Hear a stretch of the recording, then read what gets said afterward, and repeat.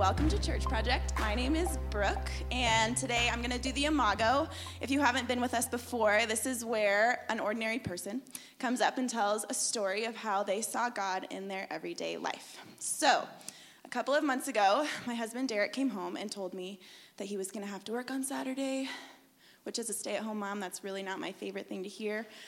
But he said it was going to be in Estes, and so we thought we would make a day out of it, and he would go to work, and I would take the kids in my double stroller that's the size of my car through the tiny, tiny stores in Estes Park with lots of breakable things.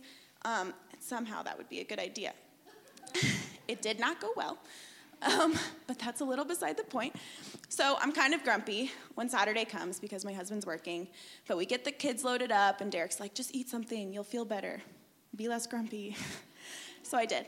And then we get out, and it's pouring rain, and it's freezing. There's, like, ice crystals in the air. And if it's cold and greely, it's going to be really, really cold in Estes Park.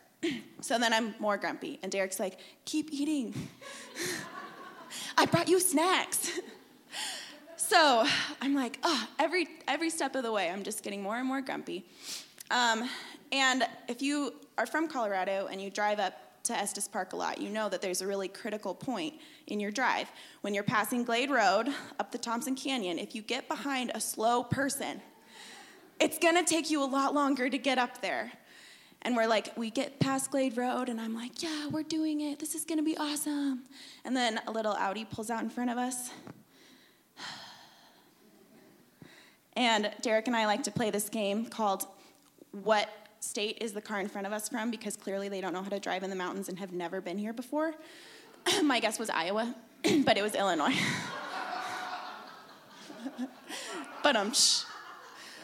So we follow Illinois all the way up the mountain, and I'm so grumpy, and I'm like, Illinois, come on, like, we can go more than 30 miles an hour. And 30 miles an hour, we take this turn, and 30 becomes 10, becomes 2, and I'm like, why? And we pull around this curve, and there's like 8 or 9 cars parked on or pulled over to the shoulder, which is not a very wide shoulder. And people are getting out and walking forward, and I can't really see what they're walking towards. But like any law-abiding citizens would do, Derek and I just veered a little to the left and drove past all of them. Because, we want to see what's going on. And I'm thinking there's going to be an accident or something, but no, there's, on one side of the road, there's a group of tourists. Tourists standing on one side, taking pictures of the mountain view. And then on the other side, there's a group of tourists taking pictures of this ram that's really close to the road.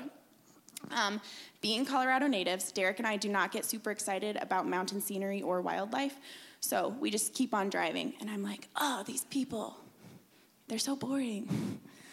So we get up to Estes. It's not the most fun day. We have really bad Mexican food, and then we come home, which we do that every time we go up there for some reason. I don't know why we choose Mexican food. But we come back down, and I'm just like, great, this was kind of a waste of a day. And so as the weeks go by, though, I started to realize that I've actually never seen a ram before, and I totally missed it. And all these people from Illinois got to see this ram and got to soak it in, and here I am living in Colorado, and I totally blew my chance. I think that I'm not alone when I say in my Christian walk I tend to get a little callous to God's majesty around me. I think it's really easy for us to think we have a really good purpose, like I'm going to go to Estes today and have a great time, when the whole point is just to enjoy God's goodness, and I'm so focused on getting to where I think that I need to be that I totally blow past it. And so in preparation for today, I kind of started thinking about our church and kind of what we've been through the last year. And in the last year, we have had 10 babies. So if you're new, don't drink the water. But that's really cool.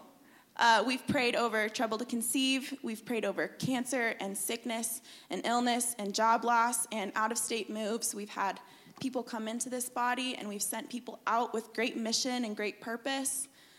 We have men like Carl serving in the furthest parts of the world, preaching the gospel. We've had women and men ordained in this church this year, which is amazing. My son was really sick when he was littler.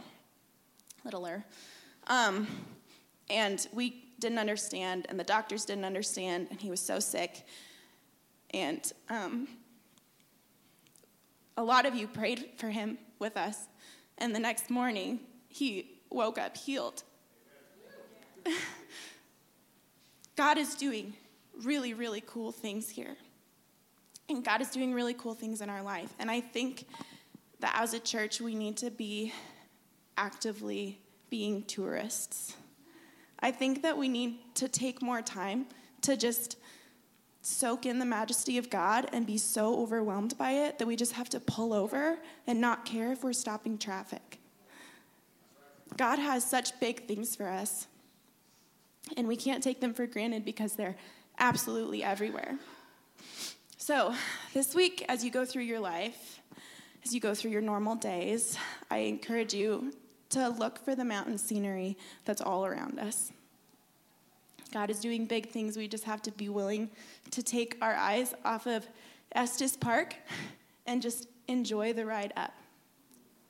So that is how I saw God in an Illinois license plate.